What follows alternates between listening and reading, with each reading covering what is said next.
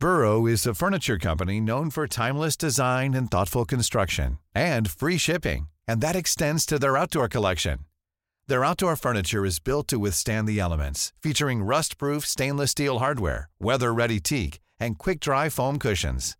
For Memorial Day, get 15% off your Burrow purchase at burrow.com/ACAST, and up to 25% off outdoor. That's up to 25% off outdoor furniture at burrow.com/ACAST.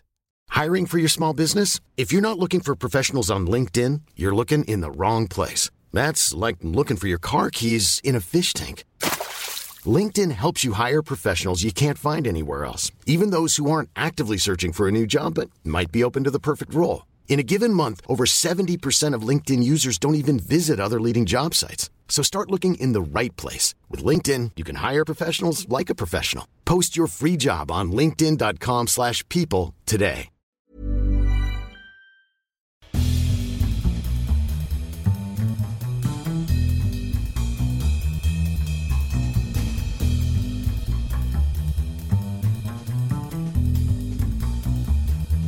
Hello again, my good friend, and welcome into another edition of the Stream Police Podcast. I hope you get excited every time you hear that little jazzy intro kick in, because it means we're bringing you another episode of this show where we look into everything that's streaming in movies and television and music every month here on the Stream Police Podcast. I am Clint Davis. I'm your host. I talk about movies and I talk about TV from my closet in the outskirts of beautiful Columbus, Ohio. And in just a little bit, we'll be hearing from my friend and yours, Andy Sedlak, who takes us through the world of music every month here on the show. And man, I really appreciate you joining us, listening to us here on the program. We do it completely out of our love for bringing it to you and our love for the things that we talk about.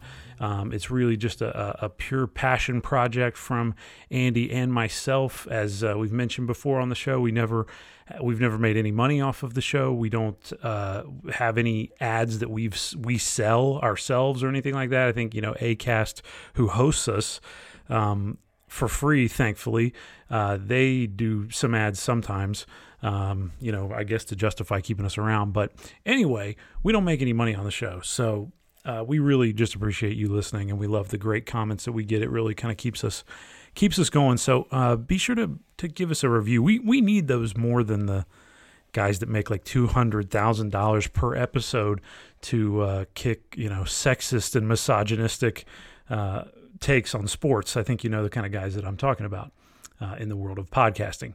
So again, thank you very much for joining me this month on the show.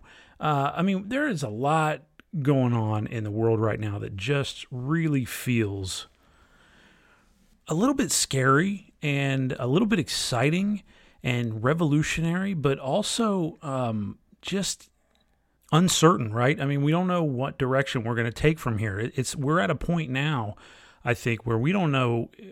I don't think any of us can say what the world is going to look like in 20 years.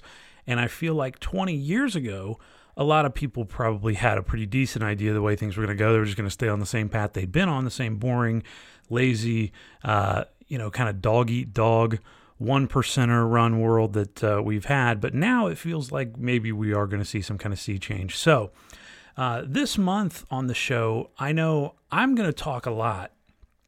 I want to take this time because this is my platform. This is what I've got. This is what I can give you. And I can't really go out and protest because I'm a type 1 diabetic, so I'm a high risk person to get COVID-19. And if I get it, type 1s don't do that well with it, and they die at a much higher rate than like type 2 diabetics do when they get into the hospital, because I'm insulin dependent and I depend on a pump, and there's a lot that goes into that. So if I'm unconscious and on a ventilator and kind of on my own, then it's tough to survive that. And it's tough to survive COVID anyway if you're at that point. So I'm not able to go out and like protest, but I've been able to give money to bail funds around Columbus, and I gave money to the Committee to Protect Journalists, and also subscribed to the New York Times, to the print edition of it, just as a little thing that I'm going to enjoy, and I think it really does fund something worthwhile, because their coverage during the coronavirus and during the protests has been really strong for the most part, except for that op-ed that they wrote that ended up getting their opinions section just scathed by everybody on earth, and heads were rolling all over the office there in New York. So anyway, those are some things that I've been able to do, but also I've got this show.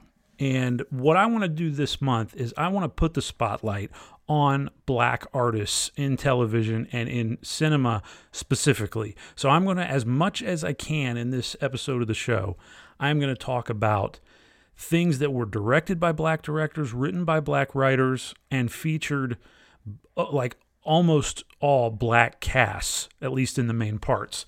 That's the kind of stuff I'm going to talk about here on the show this month. And I know Andy's going to be talking about protest music, and that's going to be very fitting as well for everything that's going on. So anyway, in the introduction, as I always do, I want to lead you over to the Overdue Review YouTube channel. I haven't been as active there in the last few weeks, but hit me up on there and subscribe, and you'll like the reviews. If you like this show, I think you'll like the stuff I've done up there. So anyway, it's Overdue Review at YouTube. Give me a little subscription there. And also, I am on Instagram at Mr. Clint Davis, and you can always see what I'm watching there. As I'm watching it, I always post whenever I watch a movie, which is often, which is, most nights really, I will post what I'm watching there. And Andy is on Instagram at Andy Sedlak. His last name is spelled Sedlak. I usually start the show with a stogie, but the last couple months I haven't been doing it out of solidarity with people who have COVID-19 or have died from it because they can't breathe. So I feel like smoking a stogie is kind of rubbing it in their faces, right? And some people may say that that's a great thing to do because they're assholes, but I don't want to do that here on the show. So I'm not going to smoke my stogie. But also this month I'm not going to do it because there are a lot of people out there who can't breathe for reasons completely unrelated to COVID-19. Of course, like the late George Floyd found out. So no stogie this month. We'll see if I'm going to bring that back again anytime in the near future. I hope I can. I really hope I can. Let me go to an email real fast. I got a good email since last time we spoke. You can write me at theclintdavis@gmail.com, theclintdavis@gmail.com. And actually, I guess this one came through a text because he's one of my good friends and also listens to the show. But you can always email me if you don't have my phone number and you want to ask me a question or tell me something to talk about on the show or give me a thought on what I've talked about on the show. Anyway, my good friend Alex, who has his wedding coming up here in the next couple of months, and it's just like the worst time in human history to have a wedding, right? And I feel awful because I can't go because, like I said, I'm high risk. So I'm just, Alex, I feel terrible, man. I know I already told you that, but he's a great guy, and I hate, and his fiance is great too, and I really like her. So I'm bummed. There's not a lot of weddings that I actually look forward to going to, but this was one that I actually looked forward to going to. So I'm disappointed in that. But anyway, Alex let me know that he was listening to the show last month, and he enjoyed my segment on Better Call Saul's Bagman episode, where I was talking about how it really was one of the better episodes of that series, and it was one of the better episodes I've seen on TV in a long time. It felt like a really tight action movie, right? And that's not the kind of way I would describe Better Call Saul. Usually, I would not describe it as like a really intense show, because it's not. It's not heavy on intensity like Breaking Bad was, but this episode was the most Breaking Bad that Better Call Saul has ever done. And it was directed by the great Vince Gilligan, is why I think it was so good, because he is just a master storyteller in the television medium. I mean, few guys have mastered television like Gilligan. I put Vince Gilligan, honestly, up there with the guys like Rod Serling, who just know how to tell stories on TV, and that is completely where they are the most comfortable and where they're just about better than anybody in history. So anyway, Alex wrote me and said he loved the episode Bagman also. He thought it was, it just blew him away. He thought it was one of the best episodes of TV he'd seen in a while. And he actually compared it to the Sopranos episode Pine Barrens, which is a great comparison. And I love Pine Barrens, but if you look into Pine Barrens, and if you don't remember this episode, this was the one, if you've ever seen The Sopranos, you know the episode I'm talking about. This was the episode where Christopher and Paulie end up getting stranded in the middle of the Pine Barrens. I guess it's like a national park in New Jersey, just this massive forest in New Jersey in the middle of winter. And it's like just dead of winter, snow everywhere, total blizzard. They can't get out of this forest. They're just stranded there, stuck there. I can't remember if like the car's broken down, I think is what it was. But anyway, and they're like in pursuit of this Russian who they have to kill, and they just can't find him anywhere. And even when they do finally get him, when they shoot him, they can't find his body, and they don't know what's happened to this guy. It's like he disappeared. And it's one of those great parts of The Sopranos that's so just unexplainable, and doesn't need an explanation, and is just so memorable and unique, and just a great piece of television storytelling. It's one of my favorite episodes of the show, but a lot of people hate that episode. So Alex compared Bagman with Pine Barrens because I think they are both very claustrophobic episodes, even though they take place in the outdoors. They're kind of episodes where you've got two characters exclusively that you enjoy spending time with, stuck in a place where they're not comfortable out in the wilderness, and they're also just nervous, and they're like on the edge of death the entire time, or at least one of them is. And there's just a lot of great... The Pine Barrens, I think, was funnier than Bagman, but Bagman was more intense, I think, than Pine Barrens. But they're both really good episodes, standout episodes from great television shows. So thanks for the message, Alex. Always appreciate it, man. And I hope you know I'd be there if I could.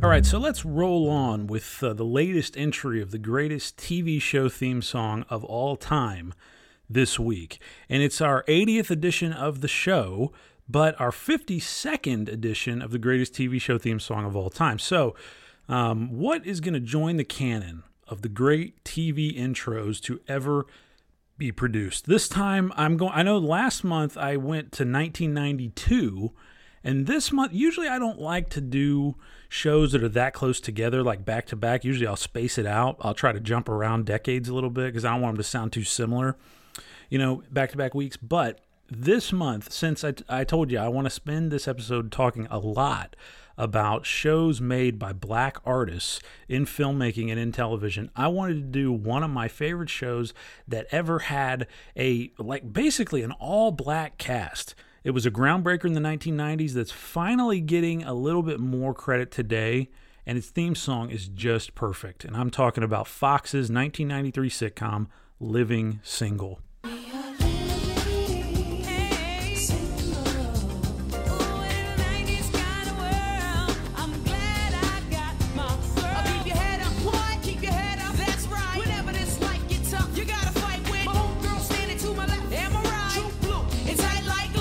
For the uninitiated on Living Single, let me just run down the main cast for you. At the top, we had Queen Latifah, Kim Coles, Erica Alexander, and Kim Fields as a foursome of black women living in New York. Three of them live together in a brownstone, and they're basically just navigating single life in the 1990s. And they had, some men friends as well, and lovers who were kind of in and out of the picture.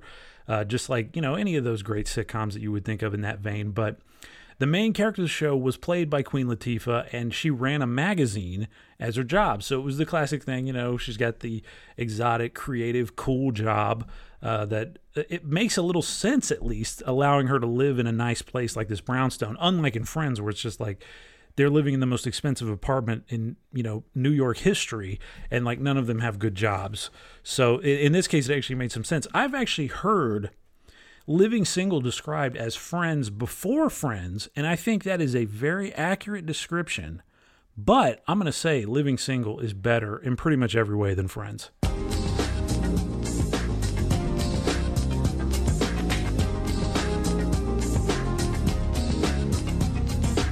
I loved this show when I was a kid.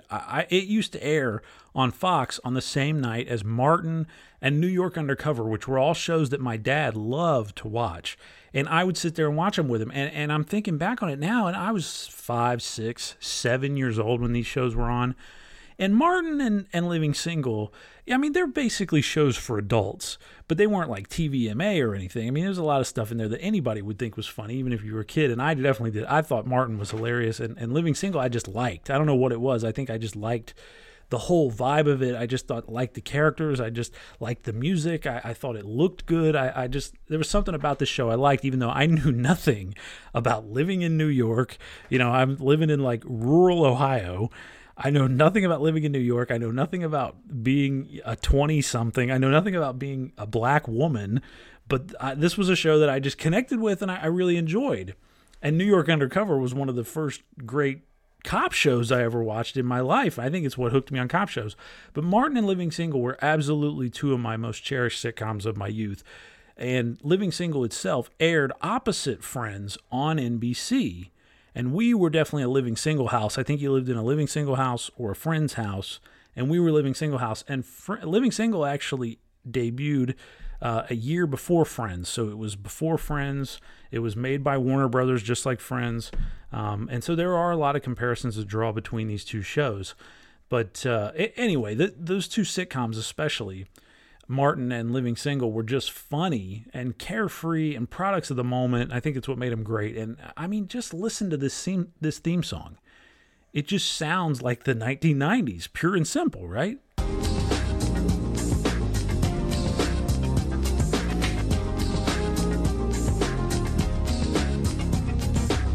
If I could distill the 90s down into a piece of music, I think the Living Single theme song would possibly be it. Queen Latifah wrote and performed this song, and in 1992, she was basically at the top of the rap game still, so it was a big deal to have her do the track, and I think she really nails it. I mean, her signature kind of powerful delivery that you hear in her best-known songs like UNITY, it just punches through over this great beat, and you got these lyrics that really put the show's whole vibe at the forefront, being about friendship and the search for love in the city in the prime of your life, but really about women friendship, for women being friends and having each other's backs. That's what the lyrics are really about, and I think something about that just is beautiful to hear and not common enough in television, especially when you're talking about a cast of black women. It's fantastic, and again, it was ahead of its time.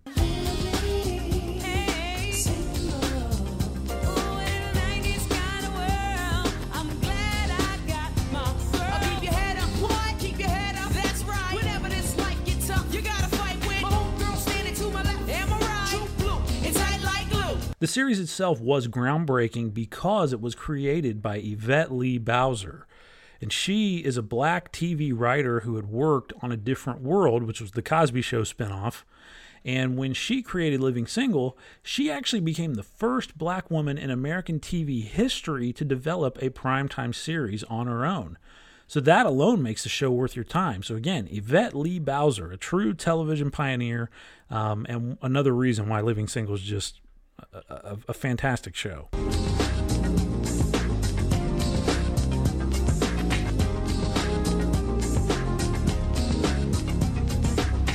The series would end up airing for 5 seasons, more than 100 episodes before it came to an end. It was lost for many years in the conversations about the great 90s comedies because of more popular, white audience shows like Seinfeld and Friends. But today, Living Single has finally, had a lot of renewed success in reruns on BET and on MTV2, among some other networks. The whole series is now streaming on Hulu, actually. If you want to check out Living Single and you have Hulu, give it a watch. I think if you watch the first episode, you'll be hooked because it's just a fun, carefree 90s sitcom. Just good shit, man. It's just the kind of show that takes you back to that day. And there's just something about it that it's irresistibly charming. And the actors are all good, and Queen Latifah is fantastic as a lead in this show. But its theme song, We Are Living Single by Queen Latifah, is our pick for the greatest TV show theme song of all time this week.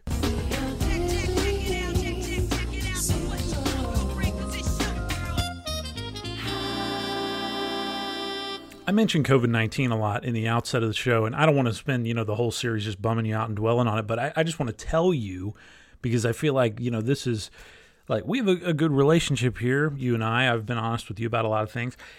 The COVID-19 pandemic has really frightened me a lot. It's made me just very weary of a lot of things, and it's made me really kind of disappointed in people that I had respect for, or thought I knew, or thought I understood, and people who are just ignoring this and acting like it's not happening just so they can go out and have, a margarita at Applebee's or some shit. You know what I mean? Like, so they can go and get a haircut. It's just amazing to me, the kind of things that people will ignore when, every 3 days during this pandemic, we've lost as many people, as many Americans as we lost, at Pearl Harbor on 9/11 almost. I mean, every 3-4 days we're having 9/11.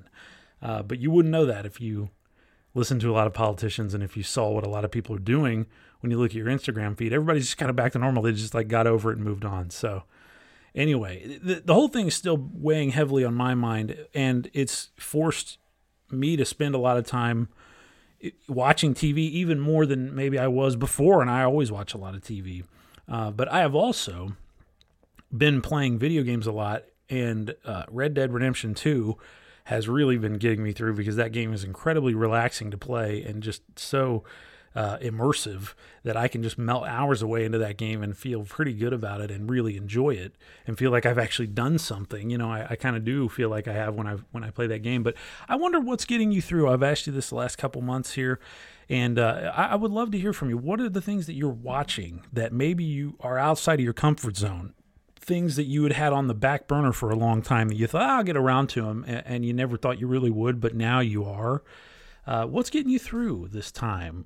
Write me an email, theclintdavis@gmail.com. Is it trashy true crime documentaries? Is it trashy Hallmark romance? Is it I'm just imagining it's all. Is it trashy reality shows? I've told you about my love for My 600-Pound Life, which I haven't watched now in a couple weeks or months actually. Now I've my addiction to that went away, and I'm hooked on some other things now. But what's been getting me through, just real quick, I want to mention I have been watching a lot of trashy action movies on Tubi, and Tubi is an app that I've had for a while but didn't really use that often. I only would use it when I would search for a movie that I wanted to watch, and it was the only place it was streaming on. But I wouldn't actively just get on Tubi every night and see what was on there. And if you don't have Tubi, it's TUBI, and you can get it on any device. You can get it on a smart TV. I have it on my Apple TV. And Tubi is great. I mean, it's just this app that's ad supported, and it's like IMDb TV. If you have that, it's the same thing.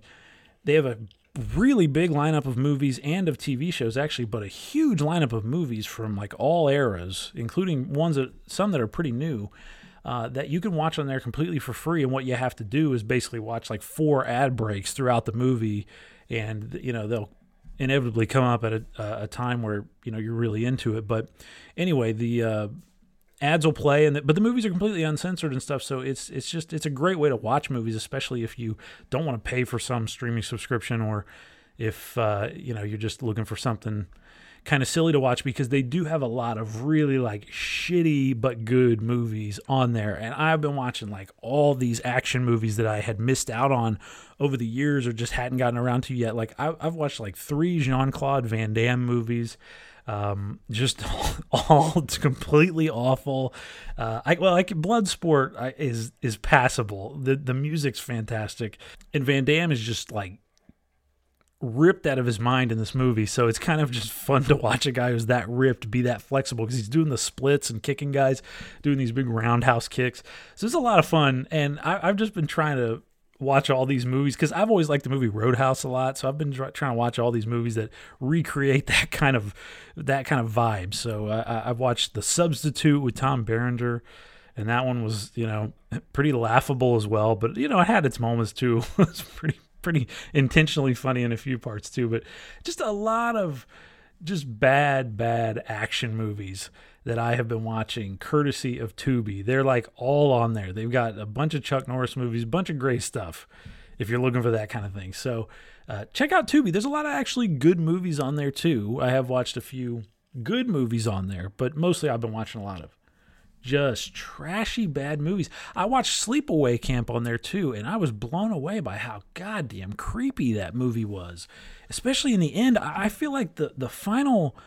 I actually tweeted this, that I thought the final 20 minutes of Sleepaway Camp probably had more horrific things in it per minute than any like horror movie I can really remember. And I've seen a lot of horror movies over the years, but Sleepaway Camp stunned me in the last 20 minutes. And that final shot, I will never forget as long as I live. It was just an incredibly ballsy ending to that movie. And I do mean that literally, in case you have not seen or heard of the ending of Sleepaway Camp. Another show that kind of got me through the quarantine in the early days was Lego Masters on Fox. I enjoyed watching that show. It was this reality competition, Lego building show where they brought in basically these big overgrown nerds who are obsessed with Legos, even though they're in their like 30s, 40s, and 50s. And they had them build these crazy things like in 12 hours or so.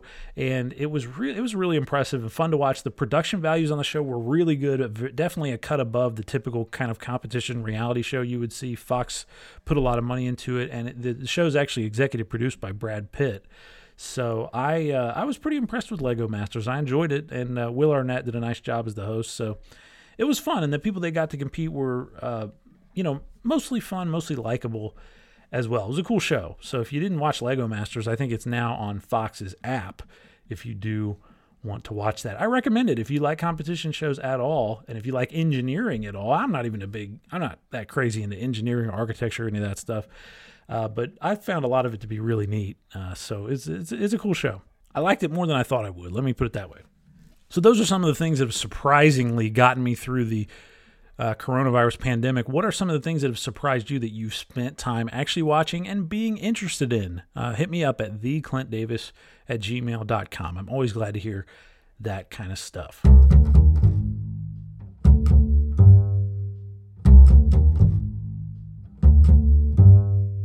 So before I take a break, I really quickly wanted to wrap up The Last Dance on ESPN, because this was really the television event of the quarantine season. ESPN bumped its premiere up by months. I talked about it last month a little bit. I gave my initial thoughts on the first few episodes, and I kind of ripped it a little bit for really the way it hero worships Jordan to such a crazy extent, and it just dumps on Jerry Krause, who's dead, so much. It's just completely unfair, and the journalistic questions about it being produced by Michael Jordan's production company, all those kind of things I really kind of laid into it last month a little bit. But now that the show is over, I wanted to mention it. And overall, I thought this was a really well done documentary series in sports and in culture, especially exploring the 1990s and one of the most important figures of the 1990s in Michael Jordan, because you just don't get this kind of access to Michael Jordan ever. He's so notoriously controlling of his image and who he allows to interview him and who he allows to film him, even. And he's crazy controlling over that kind of stuff. So the amount of access that this movie had was unprecedented, and that was what made it something I think that you have to watch if you have any interest whatsoever in the NBA history, sports culture, or even pop culture in the 90s, because it's such a great look at this 90s icon that is Michael Jordan. Is it perfect as far as its balance? Absolutely not. I do think they did a nice job of getting into the warts of Michael Jordan's story and talking about, whether it was his gambling or talking about the ugly rumors that came up when his father was murdered. I think it did a nice job on that. But ultimately, even the flaws of Jordan, the movie found a way to make them okay. Like even his crazy gambling, it goes out of its way a bunch of times to say, well, gambling's legal. Who cares? If he's rich and he wants to gamble $100,000 per hole on a golf course, that's fine. Why can't he do that? And of course he can do that. He can do that all he wants to until he's broke. But it all goes to speaking to the kind of person Michael Jordan is. And what this movie did, what The Last Dance did for me more than anything, was finally settle the debate to me as far as who you like better, Michael Jordan or LeBron James. And to me, The Last Dance was 100% proof that I will always be a LeBron James guy over Michael Jordan any day of the week, because I think for as brilliant as Jordan was on the court, and Jordan, I think, played against better competition than LeBron has. I think Jordan played with less great players than LeBron has on his teams. But that's mostly because Jordan is just he's just an asshole. And LeBron is just, I think, at his core, a nice guy. And you know how difficult it is to be a really nice, good guy that people look up to and also be one of the best guys to ever play your sport? That's almost impossible. I think it's a lot easier to be a dickhead, and that's what Jordan is. And The Last Dance gets into it so much. He is like the ultimate alpha male, just bully. He just bullies everyone, and he will spin it in the way of, well, I'm making my teammates better, and I helped these guys win 6. Pip, as he calls them, won 6 titles. With me because I was there making him better, and basically everything is because of him, is what he's saying. And none of these guys would have amounted to shit if Michael Jordan wasn't playing on their team. So just the arrogance comes off the screen so heavily that you almost have to cover your face. You almost have to reach for your COVID mask when you're watching this movie. But LeBron James is not like that. Now, he has definitely gone behind other guys' backs to get them off teams, and he has worked around GMs to get guys on teams that he liked. But I think in the end, anyone who's played with James would pretty much say that they enjoyed it and would like to play with him again. Whereas with Jordan, I don't think it's the case at all. I think most of the guys that play with him hated him, really, and they just didn't. But they stuck with him because the team was so good and because he was so good, and he raised their profile so greatly just by being on the court. So it's a tough thing, but I think this movie really did finally prove to everyone that Jordan is a colossal asshole, and there's no way you can get around that. The movie did not get into like his life with his, off the court with his wife and their, massive divorce that they had, and it didn't get into his, comeback to basketball with the Washington Wizards. That was something that everyone liked to forget about. It didn't get into his subpar kind of ownership of the Charlotte NBA franchise, and a lot of things it did not get into.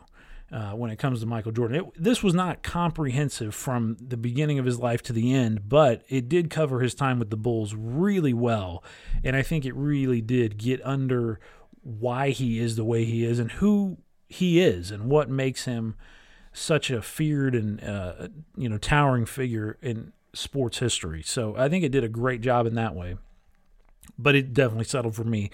I would love to sit down and have a drink with LeBron James, but there's no way in hell I'd want to sit down and have a drink with Michael Jordan. He's a dick. I mean, that's basically it. But I love the way the movie was constructed. The Last Dance was a beautifully made documentary. They took such care in the editing and the writing in this, and the way that they would give a different teammate of Jordan their due in each episode and find a way to kind of connect that personal backstory of that guy into what they would end up providing on the court, gave them all this kind of superhero collective kind of vibe. Like it really felt like the 90s Bulls were being compared to like the Avengers. And here's why, Pippen was the way he was and why he was great and why he wanted more money ultimately and why he felt justified at the time in quitting on the team when they needed him the most, in the middle of a game. So, or at the end of a game, I should say. But it got into their backstories enough, I think, and gave them all kind of a superhero vibe, which I really did enjoy. And the episode that featured Steve Kerr's background was especially well written and well put together. It was the penultimate episode, I think, of the entire series, and it was really well done. There was stuff in there I didn't know about Steve Kerr. I didn't know the story about his dad being killed in an American embassy, and the way that connected with Jordan's own story. And I didn't know that. And it made me respect Steve Kerr even more. And I think that was probably the best episode of the whole thing for me when you're talking about getting into somebody's background. The one on Rodman was really good and really telling as well. But Jordan just did not come across as an aspirational figure or a role model in this movie, unless you're one of those people who think that making a bunch of money is all that matters, and being the best, whatever that means, is all that matters, and dominating your competition and grinding them down to a nub. If you're obsessed with people who have chips on their shoulders 24/7, then yes, you will think Michael Jordan is an aspirational figure, but I just don't find him to be that. I think LeBron is much more aspirational, and the fact that LeBron is a guy who has opened up schools, in his hometown, and has talked openly many times about social justice initiatives and worn shirts that say "I can't breathe." There is no way in hell Jordan, if Jordan played right now, there's no way in hell he'd be showing up on a court wearing a Black Lives Matter shirt or an "I can't breathe" shirt. No way. It would never happen. Because, as he said in the movie, Republicans buy sneakers too, and he's too worried about, making an extra $100 million on his next deal. So the guy's just too shrewd for his own good, really, to be a real human being. And I think you see that in The Last Dance. The guy is essentially a machine, and it's unfortunate, but that's the way it is. And he's a great player, of course, but there was a high cost, I think, to that too.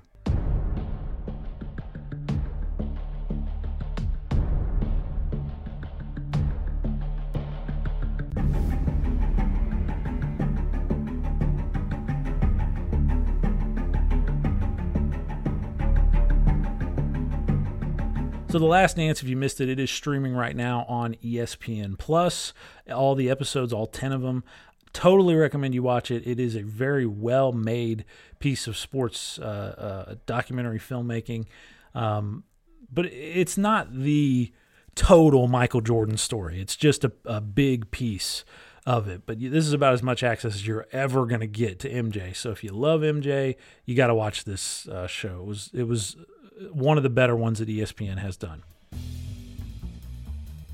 All right, I'm going to pass things over to Andy. He's going to be talking about great protest music, and if that doesn't get you excited, if that doesn't get your blood going, and if that doesn't change your perspective on some things, a great protest song, then I don't know what will, because that's kind of one of the best ways to get a movement going, is to write a great song that captures the moment. So he's going to hit those coming up here in just a minute. Take it away, my friend. Hiring for your small business? If you're not looking for professionals on LinkedIn, you're looking in the wrong place. That's like looking for your car keys in a fish tank. LinkedIn helps you hire professionals you can't find anywhere else, even those who aren't actively searching for a new job but might be open to the perfect role. In a given month, over 70% of LinkedIn users don't even visit other leading job sites. So start looking in the right place. With LinkedIn, you can hire professionals like a professional. Post your free job on linkedin.com/people today. Wow. Nice. Yeah. What you're hearing are the sounds of people everywhere putting on Bombas socks, underwear, and T-shirts made from absurdly soft materials that feel like plush clouds. Yeah, that plush. And the best part? For every item you purchase, Bombas donates another to someone facing homelessness. Bombas. Big comfort for everyone. Go to bombas.com/ACAST and use code ACAST for 20% off your first purchase. That's bombas.com/ACAST. Code ACAST.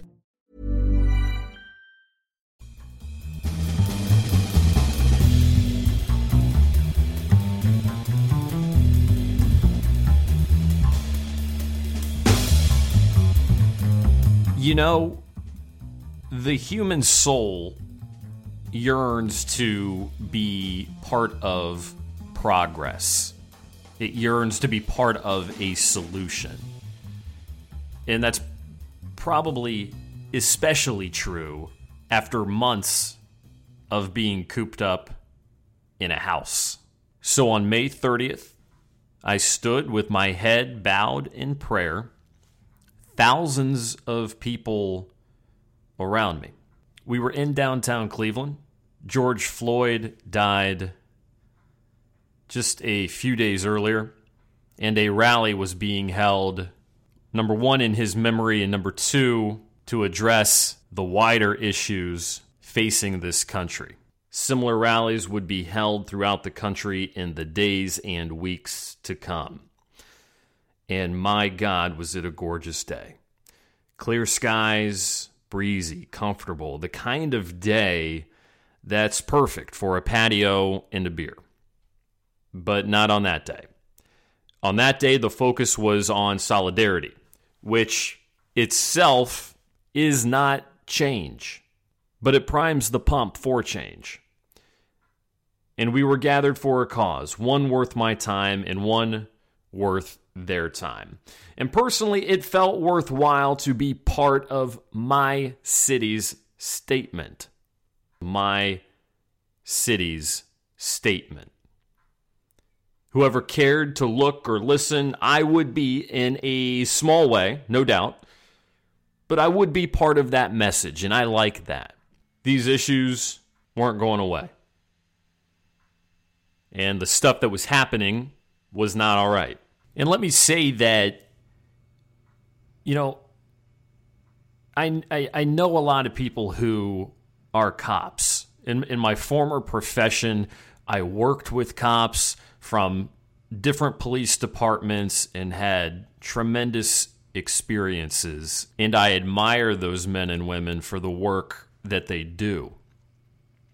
Unfortunately, not everybody is good at their job. People in positions of power can abuse that power. If you're not getting it done, and if you're abusing power, it needs to be pointed out. My name is Andy Sedlak, by the way. I am the music editor here at the Stream Police Podcast. If you enjoy what we do, please do us a favor and hop on to wherever you get your podcasts and leave us a positive rating, maybe even a quick review. We would be grateful for whatever you feel like contributing. But while I was standing at this rally back on May 30th at the corner of East 9th Street and Lakeside Avenue, I heard somebody with a boombox playing music. And at first, I could not place the song, but then, I recognized it. It was this. Hands to the heavens, no man, no weapon.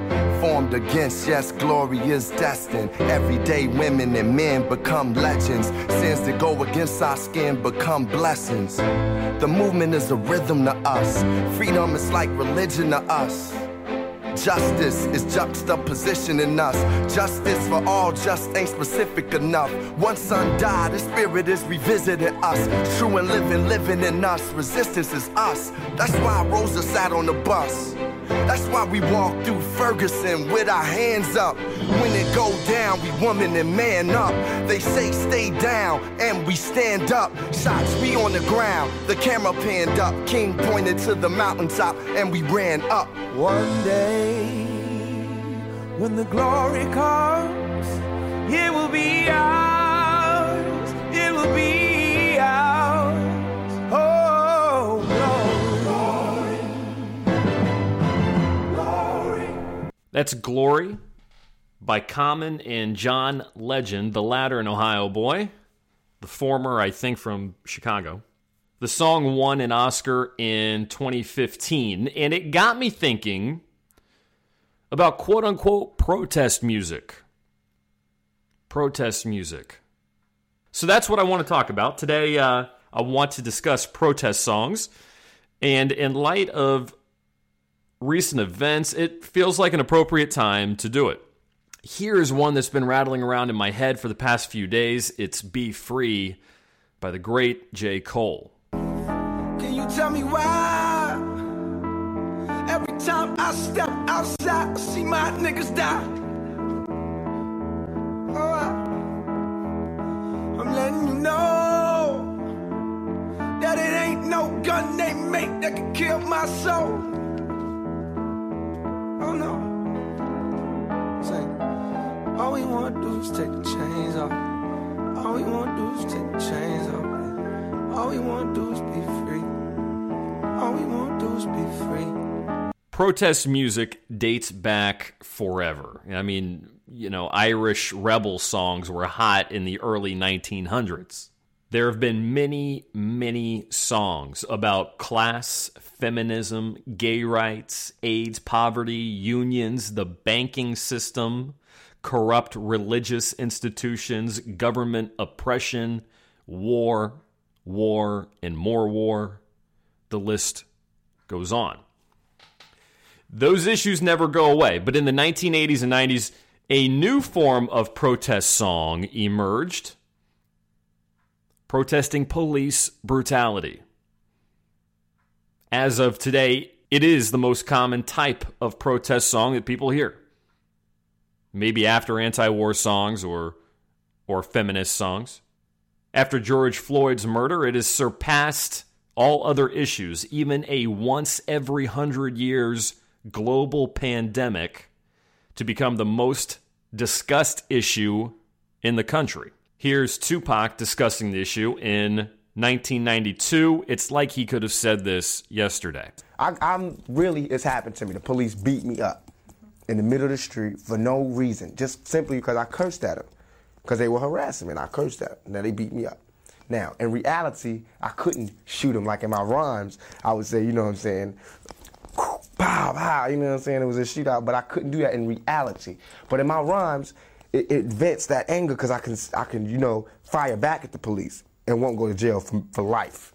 I would rather tell a young black male to educate his mind, arm yourself, and be free and defend yourself than, you know, just sit there and turn the other cheek.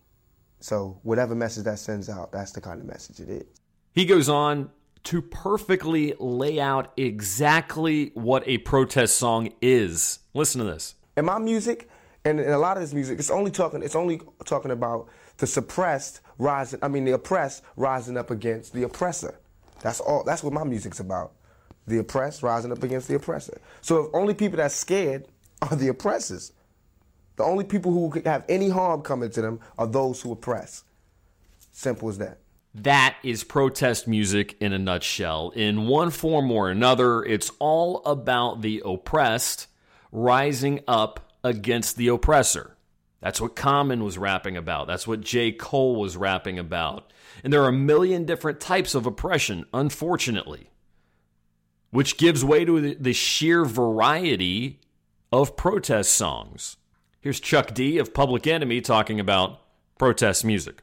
But Sam Cooke and Curtis Mayfield and later on James Brown, all they did is reflect the movement of the people trying to rebel against the atmosphere that was working against, you know, black folks for hundreds of years. And although the paper said that black folks were free in 1865, it took 100 years for the country to recognize that, and that didn't come without a voice being heard and being screamed or sang. So freedom songs and protest songs came out of the black element when the talking voice was stifled in many cases. You need to know how to interpret protest music.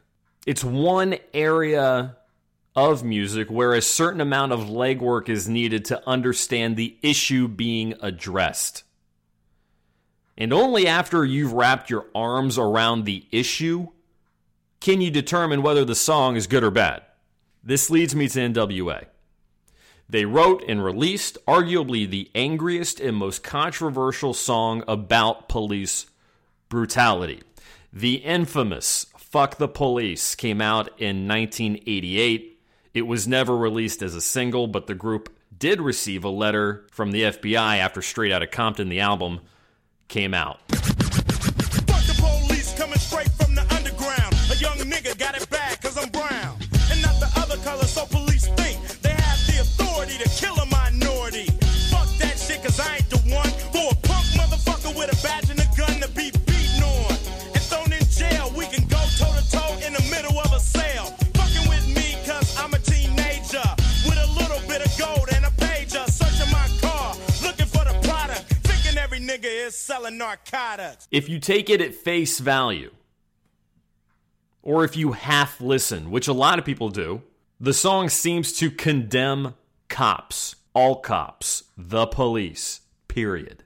The song seems to issue a blanket statement, and it's hard not to hear it that way upon first listen. Tired of the motherfucking jacking, sweating my gang while I'm chilling in the shacking, shining the light in my face, and for what? Maybe it's because I kick so much, but I kick ass. Or maybe because I blast on a stupid ass nigga when I'm playing with the trigger of an Uzi or an AK. Cause the police always got something stupid to say. They put out my punish it with silence. Cause my identity by itself causes violence. But you have to know how to listen to protest music. You have to know how to listen to protest music. Songs like this are written to an extent to antagonize. There is anger behind it. And the writer believes that the anger or pain deserves attention. The choice to antagonize is a direct response to the pain that prompted the writing of the song. You may say, well, why are you coming after me? I didn't do anything. They're not coming after you. They're going after the powers that be. But they need you to give the song momentum and to give the song force so that it reaches those powers. If you know how to listen to protest music, you know it's designed to be outrageous in order to get attention. And the guys in NWA had upbringings that they felt justified their anger and frustration and bleak humor. Yeah, there's a lot of humor in that song. Now, here's where protest music becomes complex. Here's where it becomes complicated. There's danger in the distance between intention and perception. Those are two different things. How the public hears your song is not always in line with the intention you had while writing it. Now, I'm not trying to speak for anybody in NWA, but it was heard by the mass public not for its nuances, but for its anger, first and foremost, and what seemed like a statement against all cops. They heard the anger, missed the message. The song was about the ones that Ice Cube and others dealt with directly, but they didn't say that in the title. They just said the police. There was a disconnect between the message and its interpretation. Was this the public's fault for not listening well enough, or was it the artist's fault for not crafting a message to be easily interpreted? Or is it both? I think if you asked Ice Cube or Dr. Dre now, they would clarify the feelings that led to the writing of that song. In fact, I know they would. Here's Ice Cube in 2015. That's, it's 27 years after the song came out. I always looked at our songs and our record as 400 years late. You know what I'm saying? So this has been a constant with us. That's why we made the record. And that's why it's still relevant today. You know, it's a constant situation between the powers that be and the neighborhoods that we come from. And, you know, most of the time you look and you see that it's a thing where somebody's abusing their authority or abusing their power. They viewed the frustrations in that song as 400 years too late. Here's Dr. Dre from the same interview.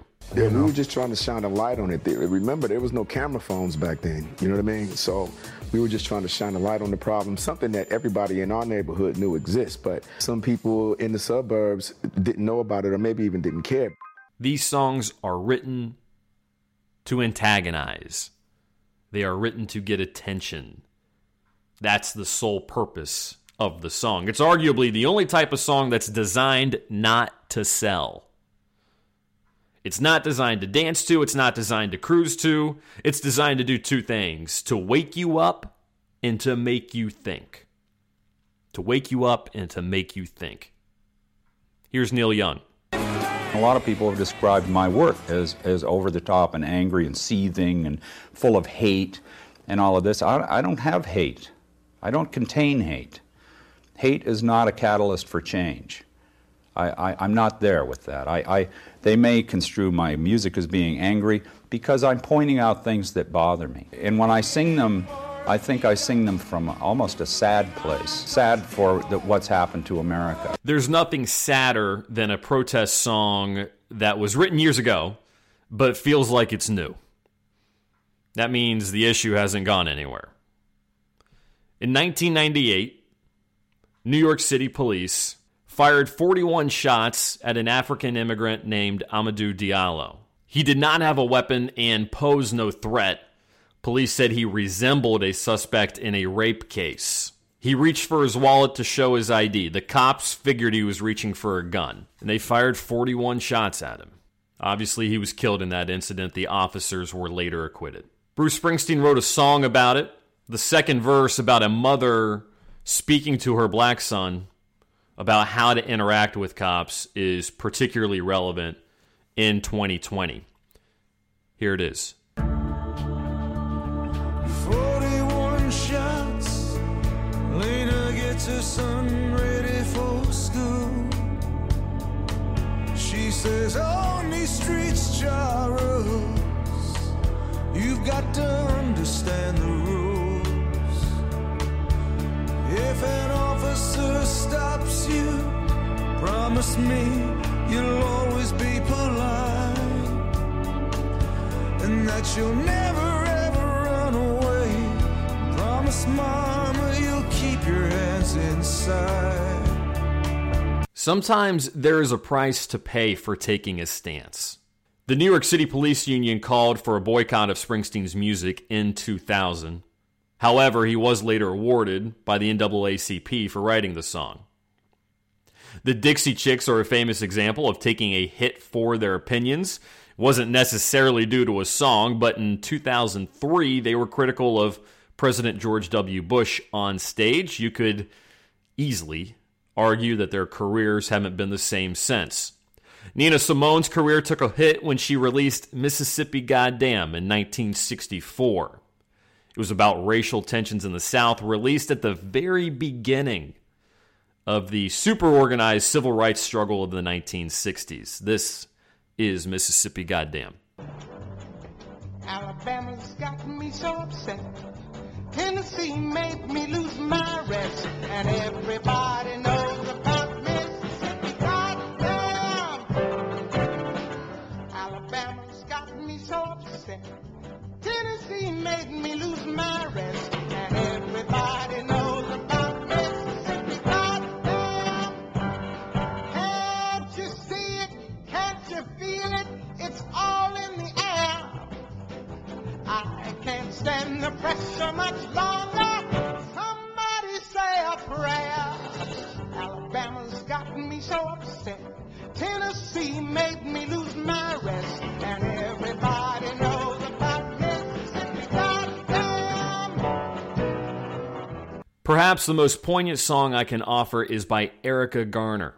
Erica Garner. She is the daughter of Eric Garner, who was put into a chokehold by police in 2014. He was suspected of selling individual cigarettes, which is a crime, but obviously a nonviolent one. The chokehold that killed him was captured by a cell phone, and while Garner was in that chokehold, he stated, "I can't breathe." He told police, "I can't breathe," 11 times. He then died. The medical examiner of New York ruled it a homicide. The officer was not indicted. Erica Garner took audio of her father saying, "I can't breathe," and she looped it. And she sang over it. And then she put out a song that's called "This Ends Today." It's credited to the Garner family. Eric Garner's statements of "I can't breathe" obviously conjure up images of George Floyd's death as well. This Ends Today. Every time you see me, you listen to me. I'm tired of it. This sounds today. Let me breathe. Let me breathe. Let me breathe. Let me breathe. Let me breathe.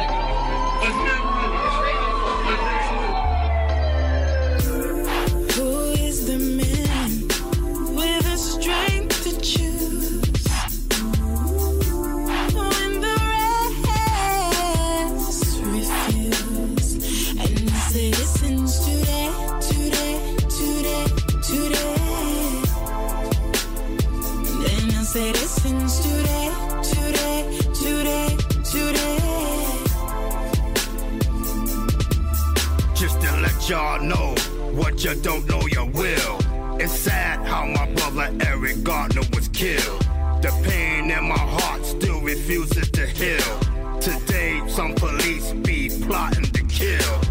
Life should be protected justice is real. Do you know how we feel? All he had to do was let his lungs refill. I guess he decided it was best he be killed. Now his kids is without their next meal. The provider of the family no longer can pay his bill. The grand jury lost their minds. Time for an appeal. If Eric was family, they would know how we feel. You're fighting in a chokehold. Your chokehold is easy. But even if you lost your training. Powerful stuff. I'll leave it there. Friends, you know that we are building the most perfect playlist known to man. You can find this playlist on Spotify. Just search Stream Police. Every month, we add 5 more songs to this playlist. And here is your first one for the month of, what is this? This is June, for the month of June. It's hard to tell these days. The first song is Come On. This is by Zapp.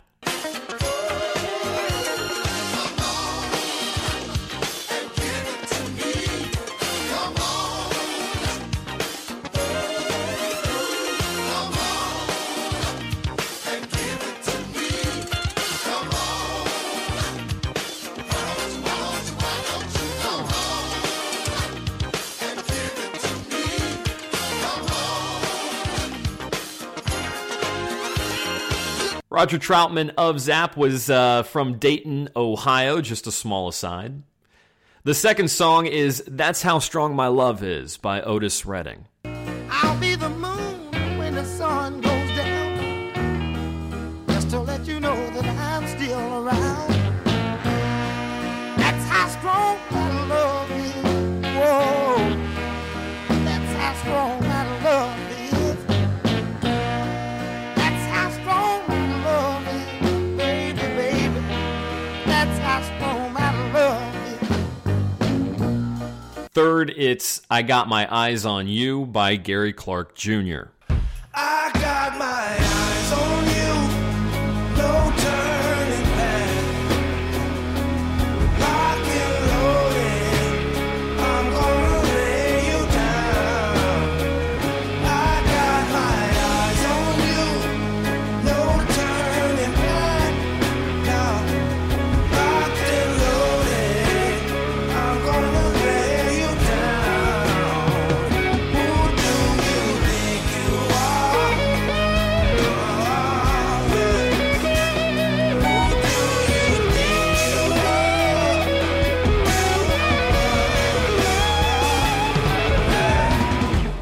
Then it's Not the Staying Kind by Lou Rawls. Don't be surprised if tomorrow, girl, I'm gone. Don't start you crying, cause that blows my mind. Don't place the blame, dear, cause I told you when I came here, I knew what was on your mind. And it's not for me, I'm not the staying kind. No, no, I'm not the staying kind. And finally, he recorded this song a bunch of times, but this version from 1977 is among the best recordings in the history of music. No hyperbole. It's Mannish Boy by Muddy Waters.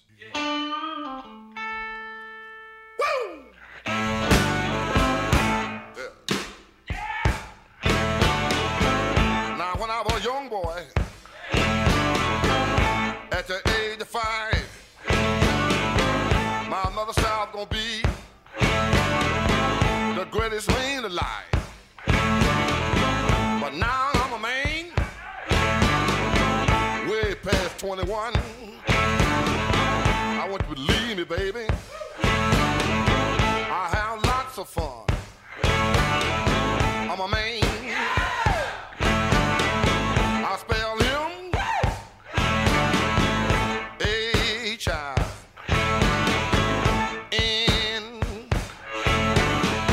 That rubber plant man. No B. Oh, child. Why? All right, friends, that's it. Be good. Stay safe. Stand for something. Back to Clint. Peace.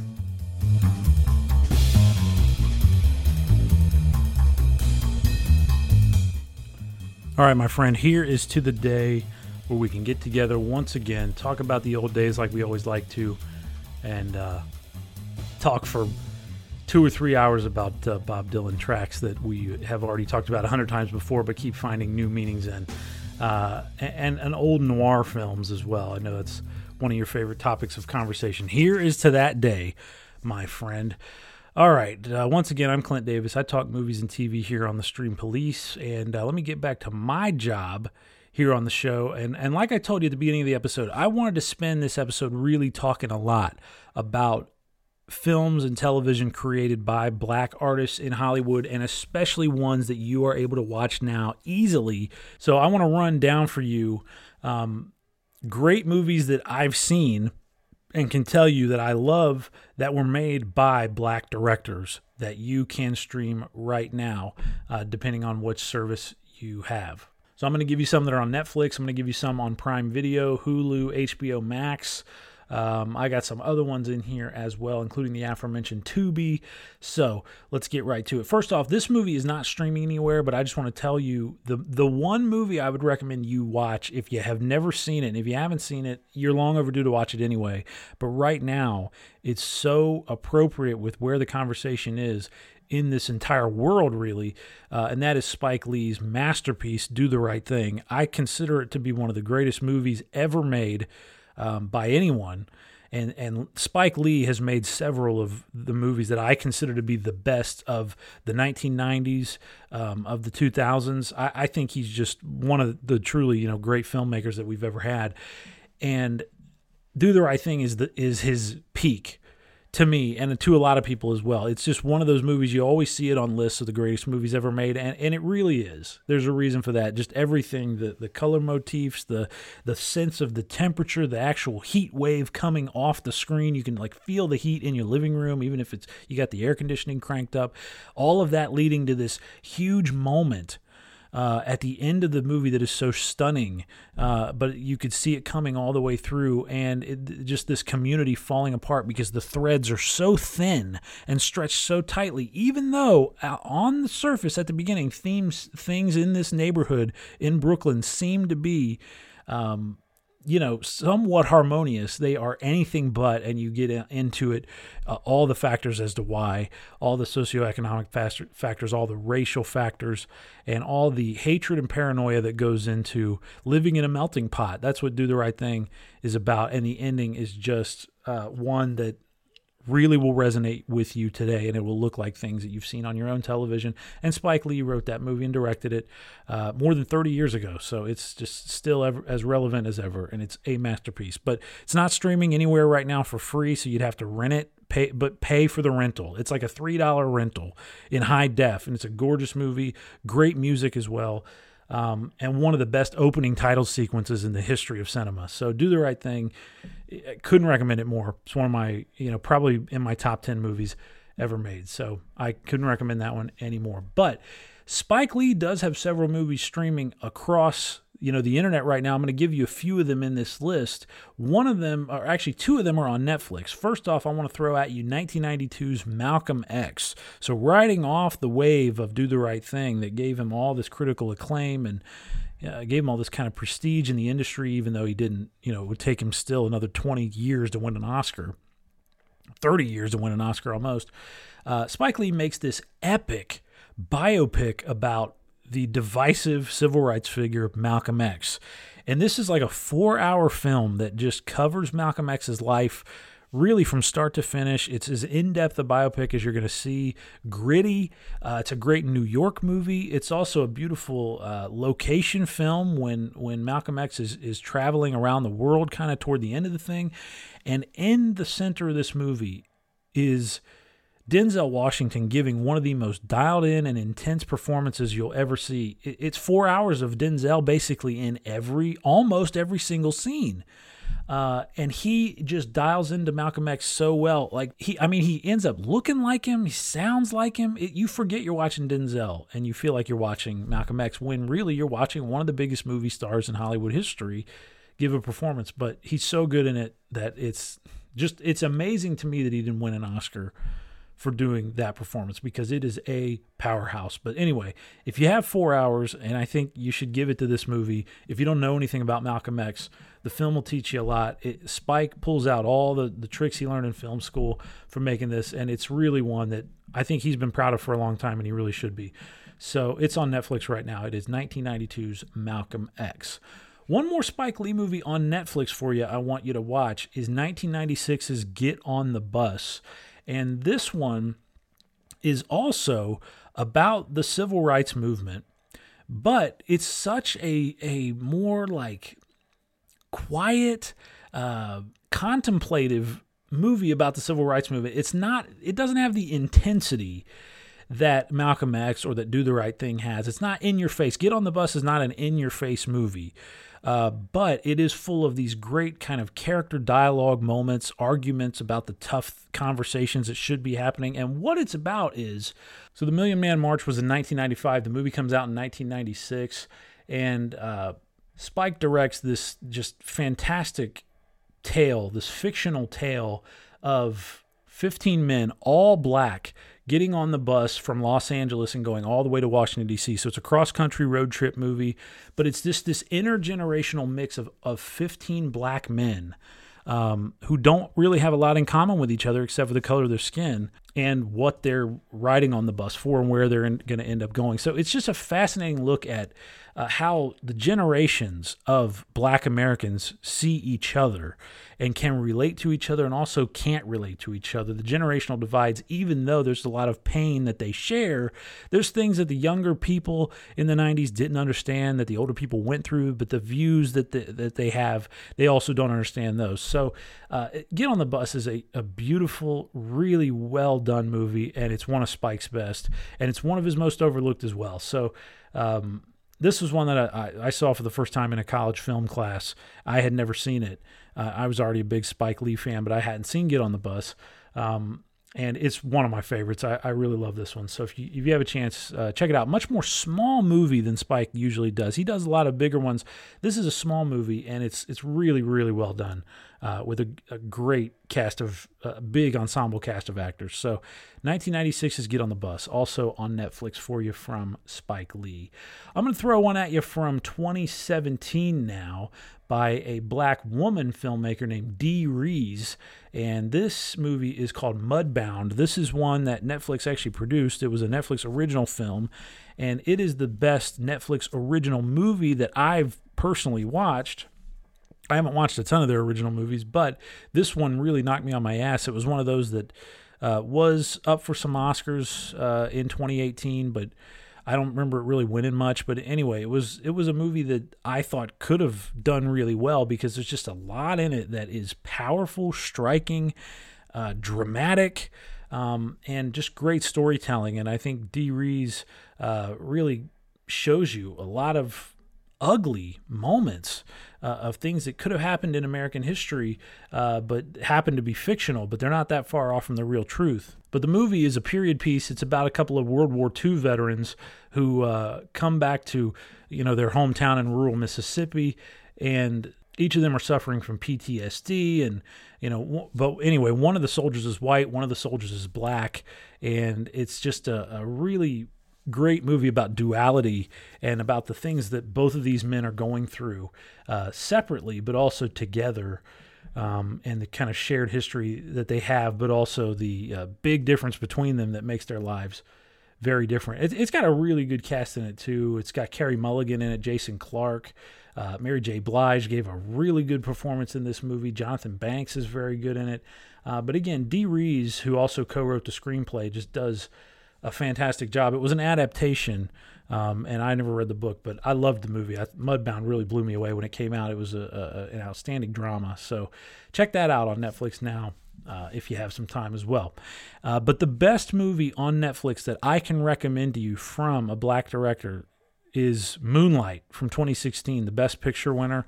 I told you a couple episodes ago when I wrapped up my 10 favorite movies of the 2010s, I told you I thought Moonlight was the best movie of the entire decade, and I stand by that. It's just one of those that I will never forget. You have those movies you saw in theaters, and I remember most movies I see in theaters. I have a weird memory for that.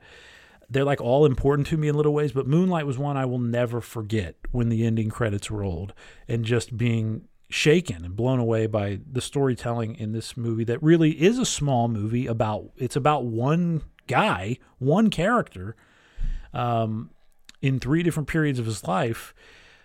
And, you know, it gets into race and it gets into sexual identity and it gets into identity period and it gets into, family background and, it's just it's an amazing movie, and it blew me away. It continues to blow me away. Barry Jenkins, just one of the great directorial debuts in the history of cinema. So Moonlight from 2016, if you still haven't watched it, please watch this movie. I've told you a million times, watch Moonlight. And if you haven't yet, I don't know how many more times I can tell you, but I will continue to tell you to watch that film. But it is on Netflix now. And to me, that's the best one I can recommend to you. But all those are good. Add them to your list. Malcolm X, Moonlight, Get on the Bus, Mudbound, all 4 great films done by black filmmakers. All right, let's go to Prime Video. If you have Amazon Prime Video, here's 3 movies that I want you to watch. Actually, I'm going to give you 4. 4 movies on Prime Video by black directors that I want you to sit down and watch. Let's start first off with Creed and Creed 2. Okay, both of these movies are on Amazon Prime Video, and they are both powerhouse as hell. The first Creed, which is like a spin-off movie of the Rocky franchise, and it has Rocky Balboa in it. Of course, Sylvester Stallone comes back and plays, the old aging fighter toward the end of his life now, and stepping in and helping train the son of his old nemesis, Apollo Creed. Nemesis and friend, I should say. But anyway, Creed is about the son of Apollo Creed, Adonis Creed, who's played by the great Michael B. Jordan. And Michael B. Jordan, unlike Michael Jordan, is someone that I would like to hang out with and have a drink with, I think. But Michael B. Jordan is just he's so ripped in this movie. Like, he looks incredible. He looks like, he's too ripped to be a boxer, really. Like, you just don't see boxers that look like this. But he's just impressive to watch, and he gives such a dialed-in, intense performance. And I love when people take a sports movie and they take it seriously. And that's what Creed really was, the whole attitude of it. And it was directed by Ryan Coogler, who, to me, is the best up-and-coming black filmmaker that I know of. My favorite, absolutely one of my favorite directors on the planet right now. I love everything Ryan Coogler has done. And he did Creed before he did Black Panther. That was the movie that made him a household name. But Creed was a blockbuster that a lot of people loved, and it really, again, showed what he could do with a movie that had a lot of energy behind it. And the soundtrack is great, the performances are all good, and it's just a cool movie. That scene where, Adonis Creed is watching the old fight footage of his dad on the huge projection screen, and he's shadow boxing along, and he's fighting his dad because he, hates him because he feels like his dad abandoned him because he died. It is such a powerful and unforgettable scene. It's one of my favorite scenes in recent cinema history, and it gives me chills every time I watch it. Creed 2 is also on Amazon Prime Video, and it was not directed by Ryan Coogler, but it was directed by Stephen Caple Jr., who is another black filmmaker who's actually from Cleveland.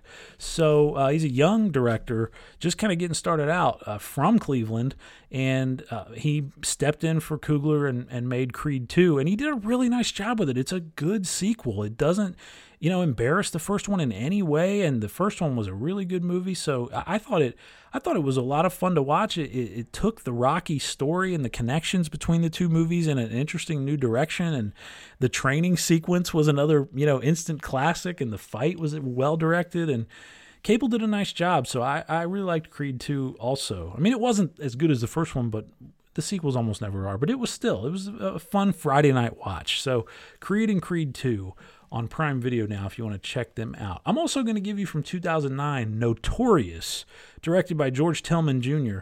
This was the biopic of the Notorious B.I.G., and Christopher Wallace, and I thought this one was a really good. This came out in that wave of music biopics, like after Walk the Line and Ray came out, and it seemed like every year there were 25 music biopics coming out. They're still making them now, but they were really hot at that time in 2009.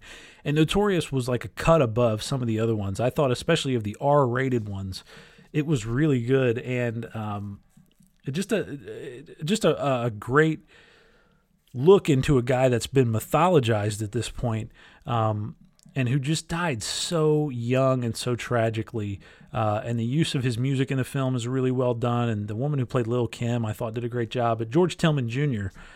Did a good job bringing this film to screen, and I think it was kind of a good chest-puffing, movie with a lot of attitude and swagger in it that Notorious B.I.G. probably himself would have been proud to see on the screen. So that one is also on Prime Video, Notorious from 2009.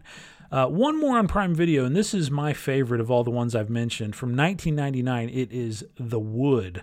This is one of those comedies that I discovered shortly after it came out. I was probably like 12 years old, 13 years old at the video store, and I was watching MTV a lot at that time, 1999, 2000. And this was an MTV film. It was a theatrical film it was produced by MTV's, film studio. And so, of course, I wanted to see it, and it was just a cool, fun movie. And what it was about was some buddies who get together for one of their weddings, and they're remembering their days of living in Inglewood, California.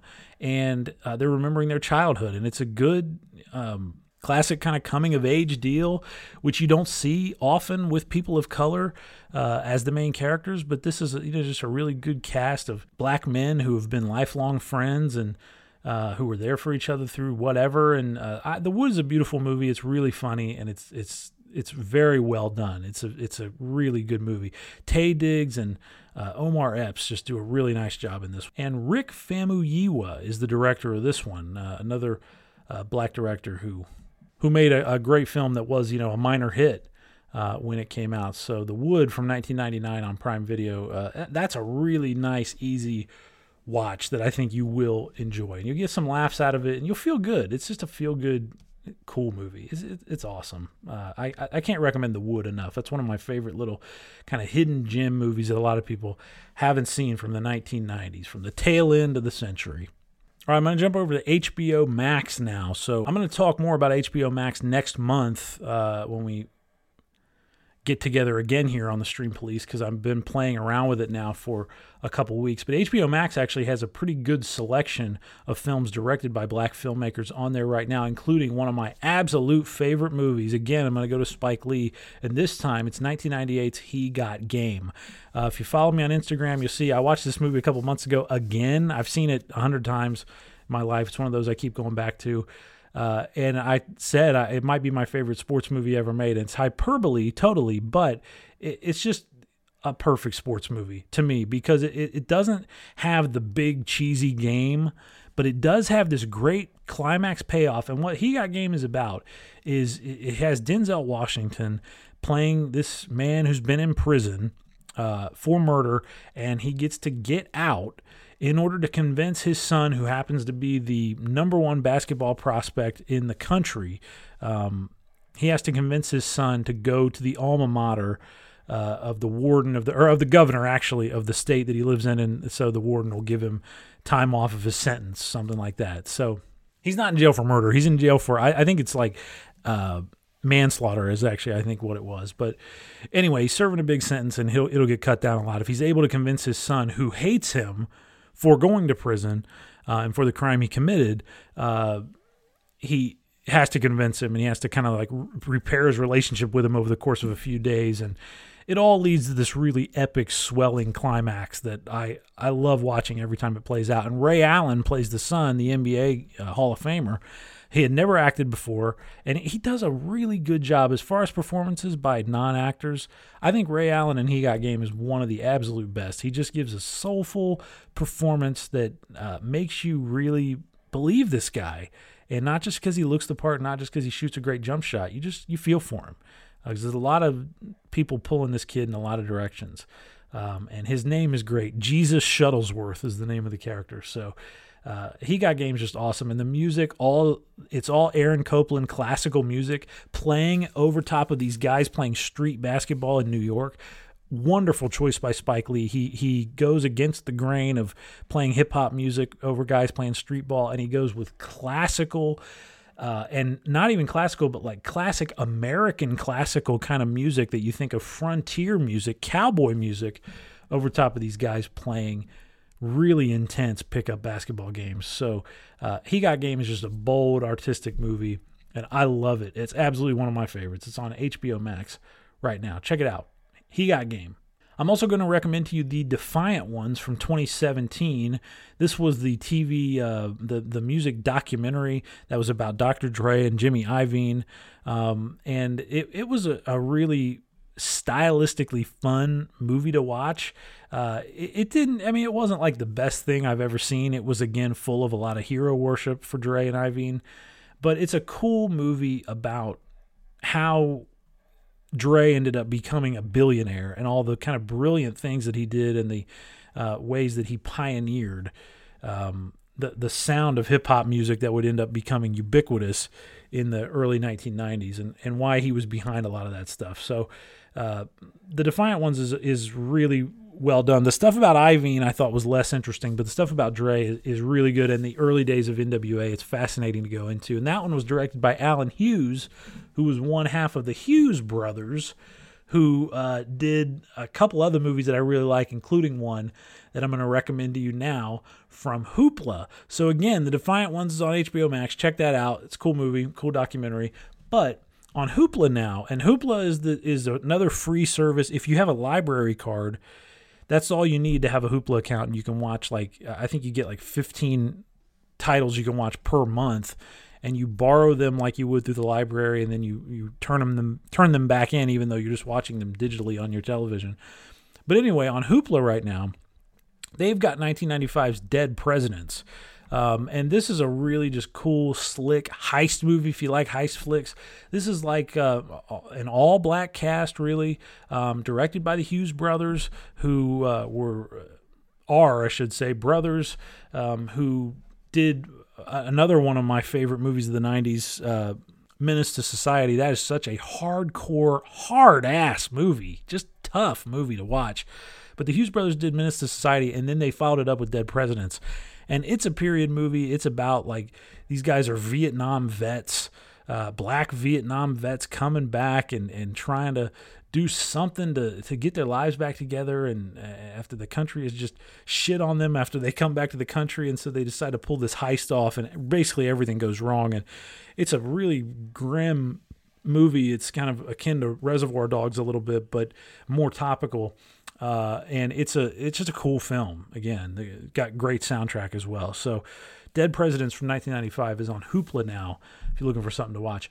If you have USA, if you've got a cable subscription and you have USA on your cable subscription, download the USA app and watch Friday from 1995. Again, Friday is one of the great comedies of the 1990s, absolutely one of the funniest movies ever made. Still, John Witherspoon's performance as Ice Cube's dad is one of those essential. It's up there with John Belushi in Animal House as far as the best comedic performances I can think of. Judge Smails in Caddyshack. He's just so funny and so poignant though as well when he has to be. And Friday's a movie that ultimately has a great message, but is just a really funny film where you're just spending a day with these kind of, slacker guys who in South Central Los Angeles, and they're just watching what's going on their street and the cast of characters that come by. And it's just a fun movie to watch. It never gets old. Friday is a timeless movie that I hope will be inducted by the Library of Congress in a few years, because it just is timeless and perfect, and it never will get old. It's a perfect film. And it was directed by F. Gary Gray, who would end up doing a bunch of great movies. He did The Negotiator, he did Straight Outta Compton, he did the Italian Job remake, which was pretty good. But yeah, F. Gary Gray started out with Friday, and he did a wonderful job. It's stellar. So that is on the USA app right now if you happen to have it. I'm also going to tell you, I told you I love Ryan Coogler. His other 2 movies are streaming right now for you. If you have Disney Plus, Black Panther is streaming on Disney Plus, and that was the biggest movie ever directed by a black filmmaker. So that's worth watching just for that if you didn't see it. But, you know, Black Panther, if you were living under a rock and you were one of the few people that didn't watch it the first time, I don't know why people were disappointed when they saw Black Panther. It was like people were expecting something that they didn't get. Like, I don't know if they were expecting Citizen Kane or something. I mean, it's a Marvel movie, so it's like, don't go into it thinking it's going to be like the greatest film ever made. But what makes Black Panther so good? A lot of reasons. Coogler is a brilliant director that few can match up with in terms of craftsmanship and storytelling ability. The performances are serious and intense. Michael B. Jordan as the villain is just perfect. And he's so dialed in, and he shows you what being a great villain can do to elevate a genre film like this one. But the special effects look great. The whole idea of this secret world, this secret country in Africa where it's run by black people, it's run by Africans, essentially, and they have the world's best technology and they have the world's smartest minds, and it's just like a real fantasy, I have to imagine, for any black filmmaker or for any black audiences going in and watching this. And I just thought the movie was so full of life and energy, and to see a cast that's almost all black being in this multi-million-dollar Disney blockbuster in the Marvel brand was so mind-blowing, because it just didn't, black characters were always like token one side role. It's going to be a black guy and that's it. Usually like the friend, it'll be a black guy, something like that. He'll be funny and he'll be likable, but he's not going to really matter that much at the end of the day. But Black Panther was all black, essentially, and it was really revolutionary in that way, and it was so well done. It wasn't just that made it good. It's just a great movie. It's just intense, man, and the music's awesome. One of the best soundtracks of recent memory. So Black Panther is now on Disney Plus if you want to watch that. And finally, one final film I want to give you by a black filmmaker. Again, I'm going to talk about Ryan Coogler because I love Ryan Coogler. This was the movie that put him on the map, 2013's Fruitvale Station, and it is streaming now on Tubi, the aforementioned Tubi, where I said they have all those shitty Jean-Claude Van Damme movies. Buried under all those sweaty kung fu films is Fruitvale Station, a beautiful, moving film. Again, it stars Michael B. Jordan in one of his early film roles, and it's a true story. And it's a movie that really is all about, it's about a young black man that was killed by police in Oakland not that long ago. And the movie feels so timely now because of everything that's going on. And it is just a movie about this kid's life. It's not about him being killed. It's about his life and what was taken away when he was killed, because he was just a regular guy, really. He wasn't some really special person with all these abilities, and we didn't lose like the great scientific mind that was going to cure cancer. We lost he was a guy, essentially, but he gets killed in such a meaningless, pointless, and vicious way by people who he's paying their salaries by paying taxes, and people that are sworn to protect his life, and they kill him over nothing. So Fruitvale Station is a heartbreaker, and it made me cry when I saw it in the theater. It's another one I'll never forget. I remember seeing it in the theater and having tears coming out of my eyes as the film got toward the end. But it's just a stunning film, and I think Fruitvale Station will go down as a classic of this era when it's all said and done, especially with the Black Lives Matter movement. It predated the Black Lives Matter movement, but it could be the perfect movie for that movement as well. So anyway, those are all the films I want to recommend to you that I've seen that I love. There are a lot more great movies by black filmmakers streaming right now that I have not seen yet. Like, I haven't watched Eve's Bayou yet by Casey Lemons, but that's on HBO Max as well. I have not watched Set It Off by F. Gary Gray, but that's on HBO Max also. I haven't seen The Secret Life of Bees. That one was by Gina Prince Blythewood, who also did Love and Basketball. That one's streaming on Starz right now, but there are a lot of really good ones out there that I haven't even watched yet, but I wanted to give you the ones I've seen so I know I can tell you with authority that they are good, great movie. The ones I listed to you are great. And you should definitely add them to your list. So again, on Netflix, I'm giving you Malcolm X, Moonlight, Get on the Bus, and Mudbound. On Prime Video, I'm giving you The Wood, Notorious, Creed, and Creed 2. On HBO Max, I'm giving you The Defiant Ones and He Got Game. On Hoopla, I'm giving you Dead Presidents. On USA, I'm giving you Friday. On Tubi, I'm giving you Fruitvale Station. And on Disney Plus, I'm giving you Black Panther. That's a pretty good lineup of great cinema done by black directors. It's not black cinema, it's just cinema done by black directors, which unfortunately is such a rare thing and has been such a rare thing that it has to be called like it's almost its own genre. Like just because a black person does a movie and it happens to feature black actors, it's called black cinema. But when Martin Scorsese does a movie with Robert De Niro for the 100th time, it's not called white cinema. It's not even called like Italian-American cinema, it's just cinema. But when Ryan Coogler does a movie with Michael B. Jordan, it's black cinema. So that's unfortunate. And hopefully we're moving beyond those kinds of pointless characterizations of films.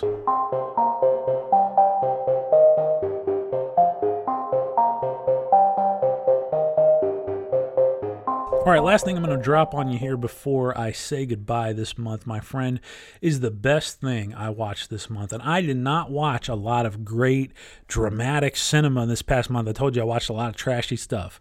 But I did watch some of the classics of the exploitation era on Tubi as well. Tubi has a bunch of the old exploitation movies. It's got a lot of the Rudy Ray Moore, like Dolomites on there. I watched that for the first time. I hadn't seen that one. So funny and fun to watch, and so terrible in so many ways as well. But they've got that one. They've got Disco Godfather. They got Petey Wheatstraw. They've got a bunch of really good exploitation movies from that era. But Tubi also right now has Coffee, and Prime Video actually has it right now. And I watched it just this month for the first time, 1973's Coffee with Pam Grier. Not directed by a black director, directed by a white director, but still majority black cast and led by Pam Grier, who is just the ultimate ass kicker in this movie. This film was just so loaded with attitude, unapologetic attitude, sex. The camera just ogles Pam Grier's body so often in the film that it can be uncomfortable, but at the same time, you never feel like she's being taken advantage of at all. It's almost like you feel like Pam Grier told them, like they were like, yeah, we're done with this scene now. We can just, have you slip your dress off and we'll cut away. We'll kind of look at the wall. And she's like, no, God damn it. I didn't get in this shape so that you wouldn't show me naked on film. I mean, I'm sure that's not the way it went, but you almost feel like that's the way it went because she's so in charge in this movie. She's just so strong and tough.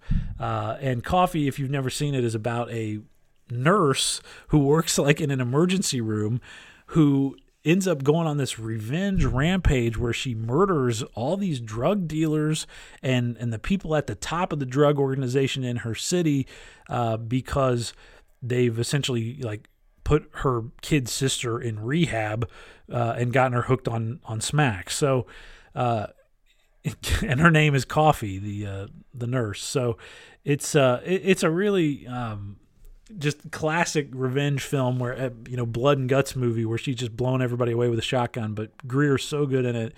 And it's just one of those movies where you watch her and you can't imagine her doing anything but acting in front of a camera. She's just perfect. And the music's fan-fucking-tastic in Coffee as well. So watch that on Prime Video now if you're looking for something to sip a bourbon along with during this quarantine, because I know you are. That's the best thing I watched this month, 1973's Coffee.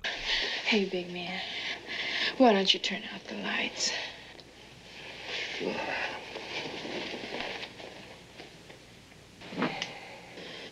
This is the end of your rotten life, you motherfucking dope pusher.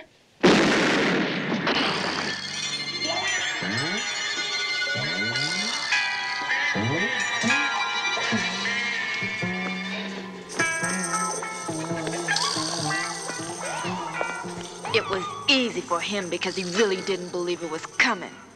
But it ain't gonna be easy for you because you better believe it's coming. Wait. What do you want to go and do this for?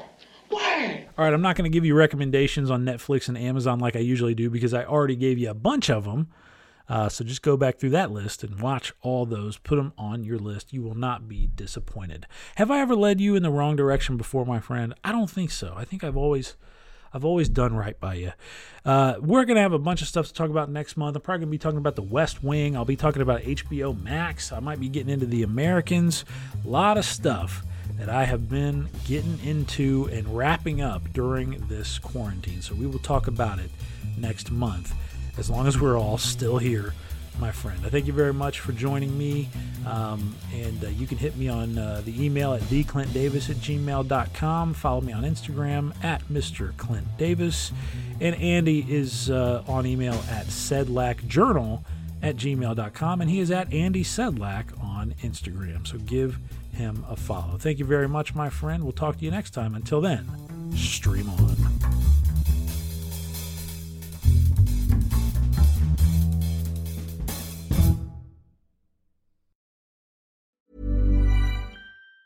Even on a budget, quality is non-negotiable. That's why Quince is the place to score high-end essentials at 50 to 80% less than similar brands. Get your hands on buttery soft cashmere sweaters from just $60, Italian leather jackets, and so much more. And the best part about Quince, they exclusively partner with factories committed to safe, ethical, and responsible manufacturing. Elevate your style without the elevated price tag with Quince. Go to quince.com/upgrade for free shipping and 365-day returns. Planning for your next trip? Elevate your travel style with Quince. Quince has all the jet-setting essentials you'll want for your next getaway, like European linen, premium luggage options, buttery soft Italian leather bags, and so much more. And is all priced at 50 to 80% less than similar brands. Plus, Quince only works with factories that use safe and ethical manufacturing practices. Pack your bags with high-quality essentials you'll be wearing for vacations to come with Quince. Go to quince.com/pack for free shipping and 365-day returns.